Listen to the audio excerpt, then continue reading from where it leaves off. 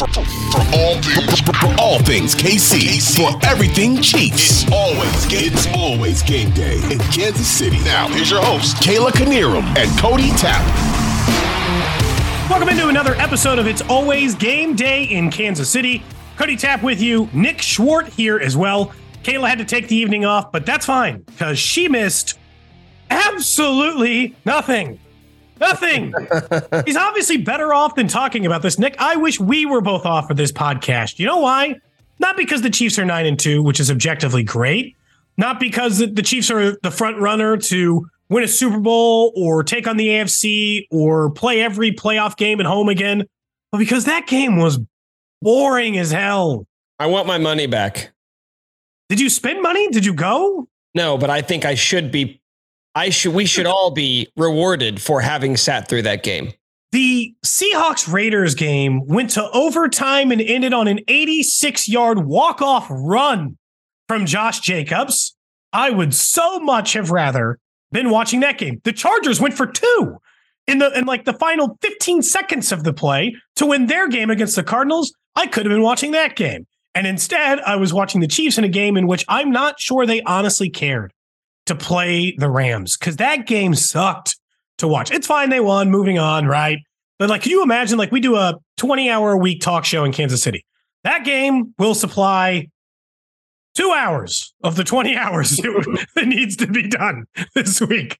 Because one of the, I know we're going to do a podcast and there are some things out of the game, but seriously, that was an unfun game to watch. Do you think that Andy Reid legitimately goes into weeks of preparation and says, okay, this team sucks. I don't want to show them much. We got a big game against Cincinnati. Let's get out of here healthy. Do you think coaches actually think or verbalize that? I don't know if Andy Reid ever says it to a team, but there are way too many examples of Andy Reid doing it for it not to be true. How can it not be true? How is it that his most boring games are the whatever wins against nobody teams? It's always his worst games to watch all year. And his best games to watch are always against the best teams. For years and years and years, there's just no way. There's just no way that it's an accident that he rolls into that game and he sees they're down to what string quarterback? 3? Okay, well, not going to try real hard today. And I know it's not that, but it's just, I'm not going to give you the satisfaction and I'm not going to give the other teams. Cincinnati's won 3 games in a row. They got to face Cincinnati coming up on Sunday. It is the only winning team left on their schedule. That's it. Oh, and the Seahawks. I take it back. The Seahawks still have a winning record, but they're 1 game over 500. So they have 2 teams with a winning record remaining on their schedule. That's it.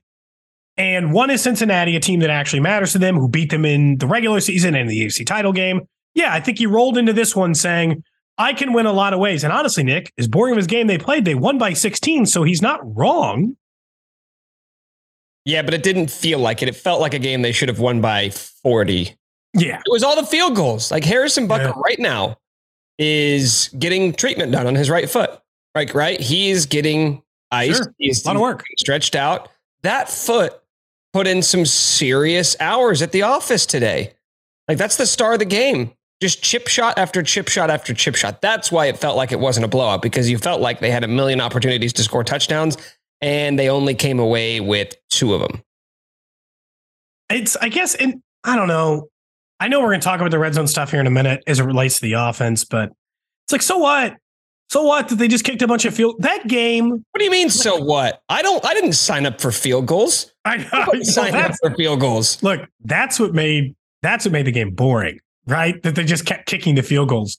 But it's just you never, not for a single second, even after Mahomes threw that egregious pick, not for 1 second in this game did I ever think, oh no, I hope they're not in trouble, because no, the game was boring and they were boring to watch. I guess here's a simple question for you, Nick. Do you think the Chiefs played well on Sunday? Usually if you're going to win by 2 scores in a game that was never particularly close, you would say that you had to play well. I would say they played fine, right? This is the Rams. This is a bad football team. Save the fact that Cooper Kupp and Matt Stafford weren't out there, the 2 guys who led them to a Super Bowl last year. This was a bad football team even when they had those guys. So they just became a worse football team, maybe the worst football team. Like that version of the not the Texans. The Texans is worse. I'm telling you, that version of the Rams that we saw today with Bryce Perkins at the helm, that might be the worst team in the NFL. So you did what you were supposed to do to them. Now, I would have liked to see you win by 20 or 30. The red zone offense stalled a little bit. But the flip side is the defense did exactly what they were supposed to do. They, with the exception of one drive, had a nearly perfect game. The sacks were there. The takeaways were there. They were constantly getting pressure. There was that one drive where Cam Akers ripped off a couple runs and then Perkins made a couple good plays, but I think they played fine. I don't know if I'm ready to elevate that to good, but they did fine to beat a really, really, really lousy football teom. It depends on if I'm grading everyone on an average. Defense, A- game, fine work. Offense, C, special teams, F minus. Doesn't matter. Terrible. Just awful again. So it's just like, so what's that, a C? Like, no, they didn't play good. They played probably the way you put it. But you know what? That's why I said it's fine, because if you want to give it a letter grade, like a C is going to get, you pass the class with a C, Cody.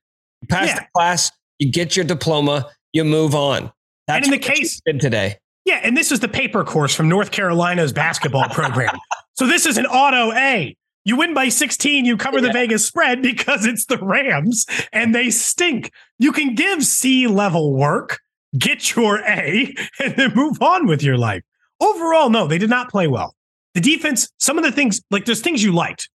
The offense gave up too much pressure, but they were without their left guard, right? So you're like, okay, and Aaron Donald's on the defense. Understandable. They got picks though, and they got sacks, and they got they had big pass plays, and Mahomes completed it to 10 different receivers, and he seemingly had good and inventive plays kind of across the field. And so, yeah, to me, it's not like the offense played bad. They played bad in the red zone. They didn't play bad. That would actually be misdiagnosing the problem because they moved the ball all day. Pacheco ran well. They completed to everyone. He had like back shoulder stuff to Juju. MVS was getting open. Kelsey was working and had a big touchdown again. So, like, again, it's not like bad is too strong. Bad in the red zone, I can make an argument for. And I know we're going to talk about that in a minute. But, like, as a unit, it's hard for me to put it all into perspective and be like, well, you guys were just awful. And I know I just gave special teams an F minus, which is unfair, too, because Butker made all of his kicks. Yeah. Like, when I gave the F minus, I was talking specifically of any ability to return the punt, which is just the grade I would give the punt return team on the season. Probably not just individually in this game. They're just not good at returning punts. Yeah, you scan the box score and you'd say, wow, the Chiefs played really well. You had 437 yards of offense compared to just 198. Yeah. You had almost double the amount of yards per play than your opponent did. You had 29 first downs to their 13. Only committed 29 first downs is so 29 many. First downs, Cody. You had 3 penalties. You had 3 sacks. You had 2 interceptions. Like, those are all marks of a good football team playing a good game. But it's just the red zone. It's if you take away the red zone offense, then you're looking at a team who played impeccable football. You completed a pass to 10 different receivers. There was only one thing to complain about. Well, the red zone offense, and then I guess as an aside, the fact that Sky Moore continues to return punts. So really, and this is where the problem is, because you could ask yourself a simple question. Is the red zone offense a one-game problem, or is this a sign of a bigger issue? Coming into the game, they were the number 2 scoring percentage red zone touchdown team in the NFL. Okay, then can we just stop right there? Can we just stop right there then? Like, what would you, what are you taking? Are you taking the 1-game sample size in a game where you won by 16? Or the other 10. Or the other 10 games that preceded it? The 10. It's the 10. Andy Reid after the game said, oh, we're a tick off. We'll go back to the drawing board. No, on that 20-10 one, like, I know people hate when they get cute, especially inside the 5, and it gets frustrating, which we can talk about why they do those things in a second. But the Sky Moore play, that felt like, to me, like, let's have a little fun. That didn't feel like we can't score. That felt like let's have a little fun. We're going to hand it to Sky. He's going to throw it back to Mahomes. And honestly, if Mahomes throws it right away to Kelsey, it's a touchdown. He hesitated. So you're talking about the Sky Moore play. Let's not gloss over the fact that before that timeout, Colin Saunders was on the field, Cody. Yeah, he was. On an offensive play. So that right there, that sequence of we're going to bring in our nose tackle. The other team, I believe the Rams call the timeout, right? Yeah, they did. So they call the timeout. Chiefs come back out and they're like, no, we're not done fucking around.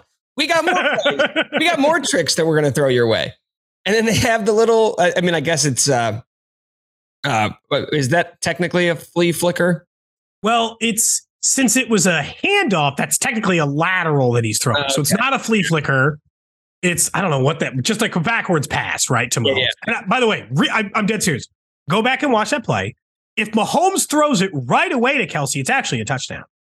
He screwed up. Mahomes was the person who made the play go back. Yeah. Guy Moore sold it, flipped it back there, and did that. But like it's but like, they did those two plays. They did those so like Andy knew, you know what? We can try some stuff out here because there's two schools of thought, right? The idea that you don't want to show anything in a game that doesn't really mean anything versus this team's so bad that we can try some stuff out just to see if we like it or not. It's very clear which path Andy took, which means I'm not really taking anything away from the red zone offense. No, and that's it. Look, I'm not going to try to pretend on this podcast, Nick, that the Chiefs are good in short yardage situations. They aren't. They're not good at running the ball. There's a reason why they don't just get inside 1st and goal to 5 and hand it off 4 times. They tried multiple times in this game to hand it off in goal to go situations and essentially went nowhere. Right? It didn't work. It wasn't working. It wasn't going to work. So sometimes they have to do that. But I will argue that Sky one was let's just have some fun. The only play in the red zone in which I was like mad at them was the Mahomes interception. Because you're like, what the hell was that? Yeah. Because, you know, like he'll make some like head scratchers over the course of a year and you always let it go because of, I mean, he's won 26 straight November and December games and he's incredible and whatever, right? Who cares if he does it? But like that one is there like, just curious. How did you see that play working? Because like when he makes the crazy throw and it gets picked off or whatever, you're like, okay, I see what you saw there. Or like you thought in your brain this is going to work and it didn't. That was one of those plays. And I'm like, what was, yeah. Help me understand. Because that just looked like the things that we make fun of, like the Zach Wilsons of the world for throwing. Mm-hmm. You're like, you can't throw that. Or Josh Allen here recently, in fairness. Like, can't throw that. You just straight up can't throw that pass. That's a really bad idea. And so that's the only one. But again, in this game, what a perfect time to get that out of the way, Nick. Who cares? It didn't matter. They immediately got the L'Jarius Sneed interception on what was an equally bad throw. So what do you make of Pacheco's usage? Because there's a tweet from someone on Twitter named Andy Hutchins who said that Pacheco got 11 touches at or within the Rams' 27-yard line on 3 consecutive drives, including 8 straight ones on the last drive, and the Chiefs came out of it with 2 field goals. So was that an instance of Andy saying, let's see what this guy can give us? Or was that an instance of we actually think that he can be useful in the red zone? It could have been like a ploy, you know, like I think Andy does these feeler games sometimes too, where he's like, all right, we're going to make it look different for our opponent and for everyone else. And when you do that, I think his usage is about like, can we do this? Are we capable of doing this? And honestly, the answer has always been no. The running back is not important. It didn't work with Clyde. It won't work with Ronald Jones. It's not going to work with Pacheco, and it won't work with McKinnon. Unless Derrick Henry's kicking down the door, they'll be there. But they have limitations of run blocking and their ability to do so. They are the number 1 pass blocking team in the NFL. It is not getting too cute if they throw it from 1st and goal in the 5. It's just not. They're better at that. That is a skill set they possess better than just, hey, Isaiah, run up the middle. They're honestly, they're doing what we ask most teams to do, right? Hey, could you just do what you do well? Do what you do and do it well. So like, or do what you do best. Like in your most dire moment, it doesn't really matter. If it's 4th and 2 and it's in the Super Bowl and the Chiefs have to have it in order to win it, I want Mahomes throwing the ball, man. Or 4th and 1. I want him to have the choice. He has legs. I want him to have the choice. I don't want it to ever come down to, not right now, not with this team. Can they push forward with this offensive line and try to get through? To me, what you're describing. It never will. It never will. Like, we know Andy Reid well enough to know that, like, in a game that matters, in a playoff game, Isaiah Pacheco is not getting that many touches in the red zone. It'll never happen. Which is fine. Like, again, I don't... That's the way we want it to be. Correct. I don't want them ever thinking that that's the better choice. Not that they can never go to it, but that we should regularly go to Pacheco in the red zone. If he gets them, fine. But like Clyde had a bunch of touchdowns right before his injury. He had already set a career high. They threw it to him. That's fine. Like, like they threw one to Pacheco, not in the red zone today, but they threw that that corner route that we run with running backs and Madden all the time that work constantly. That's exactly what that route was. Yeah. Works less in the NFL, it seems like, but he ran that little corner route out of the back. And Pacheco, to that point, what's happened the last 2 weeks is Mahomes has been looking Jerick McKinnon's way a lot. Yeah. 6 targets today. He's coming off to back-to-back 6-catch games. Yeah. So I think there's just an element of we want to get this guy involved. He's not as polished of a receiver as McKinnon or even Clyde was. So let's just do what he does, which is pounding the ball. And the Rams sort of the Rams got kind of chippy in a way. Like they were trying to annihilate him. Like almost like, how dare you try to run at us? Now we're just going to try and thump you. It was almost like they were annoyed by his running stuff, but that's how like Pacheco runs. They're like, quit running so hard right at us all the time. Because like Pacheco, I feel like he's going to be sore. Like I almost feel like there's no choice. Like he took some big hits in this game and he's probably not going to feel great in the morning. But yeah, it felt that way. But also the best news about it, take the red zone out of it for a minute. If they had to close a game with a hard running back, don't you feel like coming out of that game, Pacheco could do that? He was punishing them a little, man. They're getting tired of taking those hits. Yeah, but what was weird about it is it's not like the Derrick Henry effect where he gets better as the game goes on. It seemed like the efficiency almost went down in the fourth quarter. Yeah, but it did feel like the efficiency went down, but it felt like he was taking everything out of the Rams to do it. Yeah. Like the only reason it was going down is because they're like, fuck this guy. We're going to make him stop. And you're like, okay, fine, I guess. If you want to put all your eggs in this basket and stopping Pacheco, then so be it. We don't care. We're fine with that. Nick, there was another player. Pacheco is going to be an interesting player for the rest of the year because with Clyde on the injured reserve and now Ronald Jones active, but not nearly the role that we would expect out of him. For the second straight game, we get to talk about a different rookie, Sky Moore. How about that? Well, I know that the wide receiver injuries are playing a factor here because last week it was no Mecole Hardman and no Juju Smith-Schuster. But this time Juju came back. And I know that Mecole and Sky have some similar stuff, and Tony was out again. So it feels like, okay, Tony does the Mecole stuff, and now there's no one to do the Mecole stuff because Tony's gone. So now we're down to Sky. But honestly, for the second consecutive game, he looked like an NFL caliber wide receiver, which is all I've ever asked him to be. They used him in a multitude of roles. They used him a little bit like that, which means to me, part of where he has been this season is I think you can really boil down his rookie year to, I can wash it away as just a crime of opportunity. I will go into next year and say, blank slate for Sky Moore, show me what level of wide receiver you can be. I refuse to make any preconceived notions about if he can be a 1, a 2, a 3, whatever, until I get to see a full season where he actually gets targeted. Isn't that what that felt like tonight? Like the last 2 games, it felt like he can have a real role on this team. And it took until there were enough players out of his way to have it. I think if you go around, not just the Chiefs, but if you go around the NFL and you look at the usage of rookie wide receivers throughout their rookie season, you'll see a lot, and a lot of guys have written about this, that rookie wide receiver usage sees a massive uptick the second half of the year. Which really with Andy Reid too, by the way, significantly. Yeah, with Andy, it's probably even to a further extent because he doesn't play rookies hardly at all, even at the end of the season. You look at this receiver room, it's not the most talented room in the NFL, but you've also got 3 tight ends that you trust a lot. You've got veterans in that receiver room, and you go back to what the Chiefs were forced to do and how they were forced to change last year. All underneath stuff, right? Yeah. Defenders are putting a roof on the defense, and they're not letting you go over the top. The Rams are the ones who kind of started that with Brandon Staley. as their defensive coordinator. That's all we saw today, underneath stuff.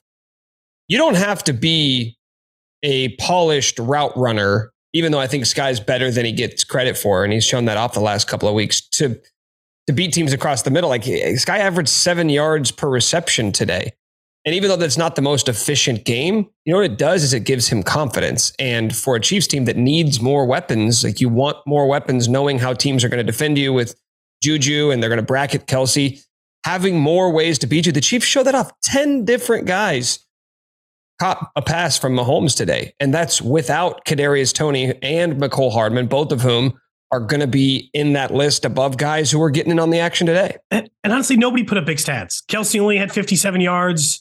Marquez 56, 38 for Juju, 36 for Sky, 26 for McKinnon, 26 for Fortson, 26 for Watson, 22 for Jones. This was what if we had no star players? Yeah. We just had to throw it to everybody all the time. Would we still be okay? And the answer is kind of, yeah. I know that it's hard because I'm going to give you a really small sample size. But if the last 2 games of Sky Moore, then he'd be an 850-yard wide receiver on average. That's, to me, that is the kind of signs you want to see. But it's the stuff that works with Mahomes that you want to see more. So this is going to sound as it's weird because it's the second quarter and can you take that much? But in the second quarter and a drive that eventually led to a score, because most of their drives did today. I know it didn't feel that way because they kicked so many field goals. But Patrick Mahomes got flushed from the pocket and Sky Moore had to find a little opening, stop and break his route away, stop and settle in for Mahomes, and it was a third down play that got converted to a first. That's what you need out of Sky. The best receivers with Mahomes do that. Juju already does that. Kelce's been doing it for a decade. But Sky doing that is even more encouraging than, wow, he ran the correct route and Mahomes hit him. Because you're going to have a lot more success in this offense if you can prove you can do those other things with Mahomes.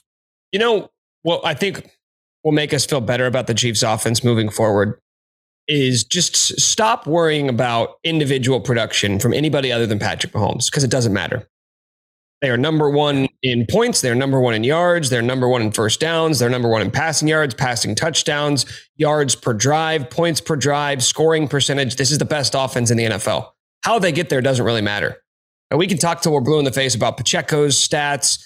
Juju only had 3 catches. What's going on with him? Were they bringing him along? Down game for Kelce with only 4 catches, 50 yards. MVS has had his moments where he's kind of disappeared throughout games this season. None of that matters. It doesn't matter. And I go back to what Mahomes said in the preseason, which is it's going to be terrible if you're a fantasy player because it's going to be a different guy every week for us. And I laughed and said, yeah, it's going to be Kelce and Juju and then everybody else. He wasn't kidding. It's going to be a different guy every week, every down, every snap, every play. It doesn't matter. They are the best offense in the NFL.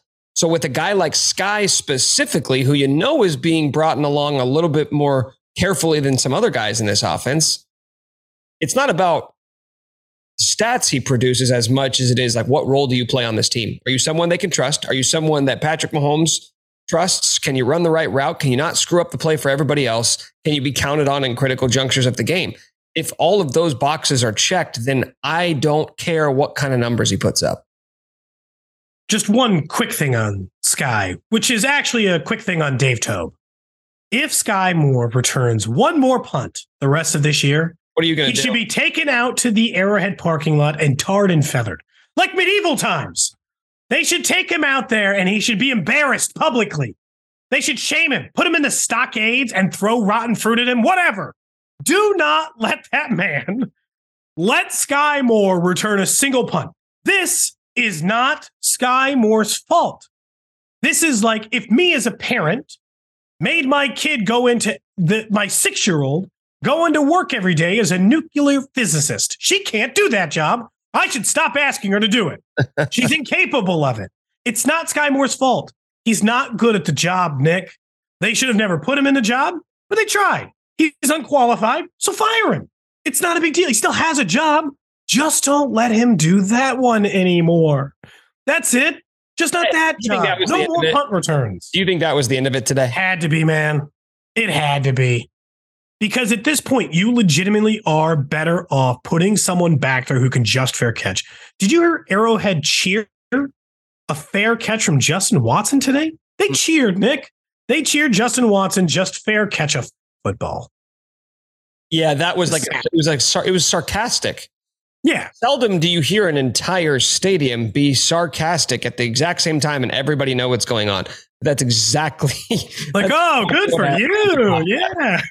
It's like to cheer somebody doing something so benign and simple as fair catching a punt. Yeah. How do you think that made Sky feel? Bad, probably. But again, I don't think Sky should feel bad. Do you think he's sitting there on the sidelines like, dude, stop putting me out there. I suck at this. Look, if Sky Moore was playing center and kept getting beat by Aaron Donald, I wouldn't blame Sky Moore for getting his ass beat by Aaron Donald. I'd be like, hey man, I don't think Sky Moore should play center. I don't know if you guys are seeing the same thing as me, because that's it. That's how out of place he is. He had never done that job. He didn't do it in college. He didn't do it in high school. He probably didn't do it in Pee Wee. So it's like you asked a guy who had never. That's the Kendall Hinton quarterback game. That's not his job. He wasn't supposed to be a quarterback. So when he completed one pass in an NFL game because of the COVID stuff, it's not Kendall Hinton's fault he's not good at quarterback. It's everyone else's fault for making him be in this situation. I guess in that case, it was Drew Lock's fault for having a team meeting when he was exposed to COVID. But it doesn't matter. It's not the person's fault who can't do the job. Just no more punt returns. I don't think I'm asking for that much, to be clear. Anyway, since we're talking about the Chiefs and things to take away from this game, the Sky Moore role we can talk about moving forward in this, but the Chiefs defense is one that's a little trickier to do. Am I supposed to take away something big from this game? Because I can look at the stat sheet and see interceptions and see sacks, but at the same time, I mean, what level of quarterback are they facing here? I know McVay is inventive. Allen Robinson's out for the season. No Cooper Kupp. Matt Stafford might not play the rest of this year. Like, you're supposed to look dominant against that team. I had a hard time coming out of this game and been like, yeah, the defense is still great. I think I wanted to. I had a hard time hyping myself up. Then if this doesn't make you feel good, what could have happened in this game to where you'd be sitting here right now saying, wow, that was really impressive? Because you just said it, man. It was Bryce Perkins in at quarterback. The leading receiver today, Van Jefferson. Kyron Williams had 3 catches for 25. Tutu Atwell had 2 for 23. What could they have done against that offense that would have made you come away feeling very impressed? And that, I get that. That's the challenge, right? Is they could only go one way. They could only go one way. Yeah. If that offense would have went off, we would have said, well, looks like the Chiefs are frauds. That's the only way this game could have changed your opinion on the defense. Here's the most encouraging thing. Karlaftis actually got a sack, in a game, not a pressure, a real sack. And the fact that they got 3 sacks is going to keep them right near the top 5 in the NFL. And that is a stat by the end of the season I'm going to hold very dear, because I have done nothing but bitch about the Chiefs' insistence to try to throw pressures in my face, only to watch them not sack quarterbacks in important games and lose them. Because that's when they've lost. One of the times they lost to the Bucs because they couldn't protect themselves. But the other 2 times that they've cost themselves in the postseason of this 4 run is they couldn't get to the quarterback. They couldn't sack the quarterback. When they lose regular season games, they can't sack the quarterback. They might get pressure, but they get away. And I know that I'm circling that Cincinnati game from last year and they got him this week, so it stands out. But that's just when they lose games, it's, wow, they got a lot of pressure. And you're like, not good enough. You have to get sacks. And they got 3 of them today. And Perkins was elusive, right? They got what? They got 3, Nick, and it felt like they could have gotten 6. They came up short in the sack numbers and they still got 3. They got more pressure than that. I'm going to be honest. I know we've been hinting at this. We've been moving towards this for a couple of weeks now. I think this is a top 10 defense in the NFL. I think this is the best defense Mahomes has ever had. One guy that we have not talked nearly enough about, Cody, is L'Jarius Sneed, who has been having a tremendous season. I think he's 2nd or 3rd on the team in sacks behind Chris Jones. He just got his first pick of the year, and that's the number we always look at to evaluate cornerbacks and how they're playing. He's got, I think, 4 forced fumbles on the season. He's just been so solid. And you think about all 3 levels of the defense with Chris Jones, with Nick Bolton, with L'Jarius Sneed, you've got a top tier player at every level of your defense. Or an all pro, or at least Pro Bowl caliber player. Yeah. Sneed had that big tip away in the flat play today too. They sent him on the blitz and he had to get rid of it quickly. He knocked it down the way Carlos Dunlap would knock it down. He still prevented the completion, even though he was the guy blitzing. They sent him on back-to-back plays. The second one ended up being a completion, but only because Perkins made a really athletic play and a really strong throw. Like, it wasn't anything the defense did. It was just a really nice play, individual play by him. But that part of it is different than any of. I don't think they're playing as good as the defense was playing the year they won the Super Bowl. But I agree with you that it is the best defense because it's the best pass rush Mahomes has had. There were better pass rushers under Alex Smith. He had like Tom Bahali and Justin Houston, and he had top 5 pass rush teams, top 5 sack teams, 2 stars on it, 2 like 100 sack career guys on it. That doesn't exist in this defense, except for it does. Because Dunlap is a 100 sack guy. Chris Jones will be a 100 sack guy. Frank Clark's got 70. Like, all you're asking for these guys to be is the medium version of themselves. And right now you're getting the medium version of Dunlap, the medium version of Frank Clark, and the Super Saiyan version of Chris Jones. That sack he got today, he almost took the handoff. He about took the ball from the quarterback, from the running back, before it even got back to him. Like, that was an Aaron Donald play. Like, I know that we've said he's playing better than him this year, but that's the kind of stuff you see elite defensive players do. And yeah, Andy Reid said in postgame, Nick Bolton's an all-pro player right now. And with L'Jarius Sneed, and honestly, they've had good safety play. It's not all-pro safety play, but it's been good. Been very solid the entire year. There is no true weakness. It's why they've been able to mask so many rookies on it. You know what I think in another takeaway, maybe not from this game, but it's just another data point and where I think we already were, was that this rookie class, which is littered with defensive players, I don't know if any of them are going to be stars. It's obviously too early to tell that, but I know they didn't completely whiff, which may not seem like it's much of a barometer, but when you draft that many defensive players and you play all of them right away, you couldn't afford to have a bad draft class. And we know now Brian Cook got the interception. George Karlaftis got his first sack. McDuffie's continued to play well.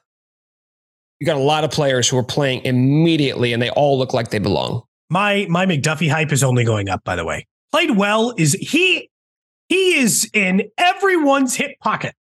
Every single pass that goes his way, he is literally standing right next to the guy. Yeah. Every time. No one is ever just burning him. He gave up a touchdown tonight because on a switch, his guy didn't cover it, right? His guy didn't cover it. He didn't get the switch fast enough. When he is on a guy, when it is his job to be on a guy, no one gets past him. On the L'Jarius Sneed interception, did you see how close he was? Did you see how close he was to that defender? Like, he was right there too. He would have also not let that be complete because he's great. And so, like, to me, it's kind of like how we had the question you had started with at the beginning of the show. Like, when we had the question of, how did they play today? Did they play good? Like, defensively, the answer has to be yes. It doesn't feel impressive because of the opponent. Because, like, you see Miami up 30-0 against the Texans in the first half. And you're like, oh, that's what good defense looks like. And you're like, no, they never gave that team a real chance. There was one drive, and this goes back to the first thing we talked about too, about the game being boring. The one touchdown drive for the Rams was one of the most boring touchdown drives I've ever fucking seen. It shouldn't have been a touchdown, Nick. I was so bored. I was like, oh my God, will they either score or don't? I don't care. Just give it. I don't want. Yeah, I was like, I don't want to. Like, I'm serious. Like, I was watching with my wife, and I'm sitting there, and the kids are a little sick. I'm like, I don't want to watch this drive anymore. I don't care what you do in it. Just make it end. Mercifully, make this drive end. That was the only touchdown drive the Rams had the entire game. That was the only time you could even make a slight argument they looked passable in offense. So, like, to me, it's like, yeah, there are takeaways from it. It just doesn't feel like it in the moment. It's time to get to a little thing that we do at the end of every episode after a game. Again, Cody Tapp, Nick Short. Kayla's out today. She'll be back on Tuesday. Nick, winners and losers. Winners and losers. That's what we're here to talk about in this game. I'll let you go first. Last week it was game balls. It doesn't matter. I can't keep track, so I just guess. So we're going to say winners and losers this week. I'll let you start first on winners, and then I'll go first on losers. Does that seem fair? Yeah. Okay. So my winner, I don't want to double dip here because there's a couple guys we already mentioned that like L'Jarius Sneed was probably the one that stood out to me the most. I'm going to go with Marquez Valdez Scantling, full name for the man today, because I thought that was Marquez too. Yeah, it is Marquez. Remember that.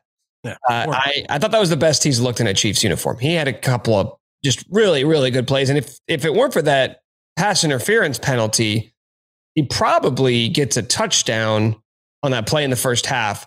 He finishes with, nothing that spectacular, 4 catches for 56 yards, but he was more than just a speedster deep threat, right? He had that comeback, that toe tap in the first half. That was a really impressive catch. I just thought he played like a more of a complete receiver than the sort of one trick pony that I think we associate him as. My winner, and that's it was. You know what's weird is like he dropped the easy pass on 3rd and 3, and then he made that incredible contested catch down the field. He is almost exactly as advertised. Everything Green Bay Packers, they'll be like, oh man, I make the crazy catches, drops the easy ones, and like he's this, and it's like, yeah, that's pretty close. Like you guys were pretty close on how you described him. Again, it kind of goes back to what we talked about earlier. It's like he is those things, and it's easy to get frustrated and say, well, why can't you just give us more of the good stuff? But again, that's who he is. That's who he is. And look at the result. This offense is still the best by every useful metric. My winner today is going to be George Karlaftis, a man who needed a sack, honestly. I know that I've had to defend myself because I'm like, he has to get sacks. People are like, it'll be fine. We only wanted like 4 sacks out of him anyway. And I'm like, he has 1/2 of 1 sack. That's nowhere close to 4. He's still only on pace for 2.5 on the season, based on the rate at which he currently gets them. But it does feel possible that Karlaftis could get a few of these, that he could still inevitably get to that number that we wanted to see out of him. And what you mentioned out of rookie wide receivers can be the same thing out of rookie pass rushers. He led going into the week in pressures out of rookie defensive linemen, out of anybody drafted, more than even Aiden Hutchinson, who had a pretty good game on Thanksgiving Day. Like, he's good at getting around the quarterback. I wanted to see him actually get the quarterback. So while there were other people who had bigger games overall, the fact he actually got to the quarterback makes him my winner for today. Can I say it one time? Sure. Georgie, Porgy, Puddin' Pie, baby. I tweeted out Furious George and got, 6 people in my mentions, Nick, saying, I prefer Georgie Porgy Pudding Pie. Really? Mm-hmm. I love that. I think we have a cult following. I got to go find your tweet now. I'm going to go retweet. Yeah, but we're tight knit. We're a tight knit bunch. You guys are sticking together. Okay, so who's your loser? Sean McVay's face. Was mine. Oh, really? Look, it doesn't matter. This is a perfect way to finish it. Perfect way to finish the podcast. It got quite a bit of attention on the broadcast. Rightfully so. Did you see the shot Sean McVay took from his own teammate? Man, sitting on a 3-7 record, now 3-8.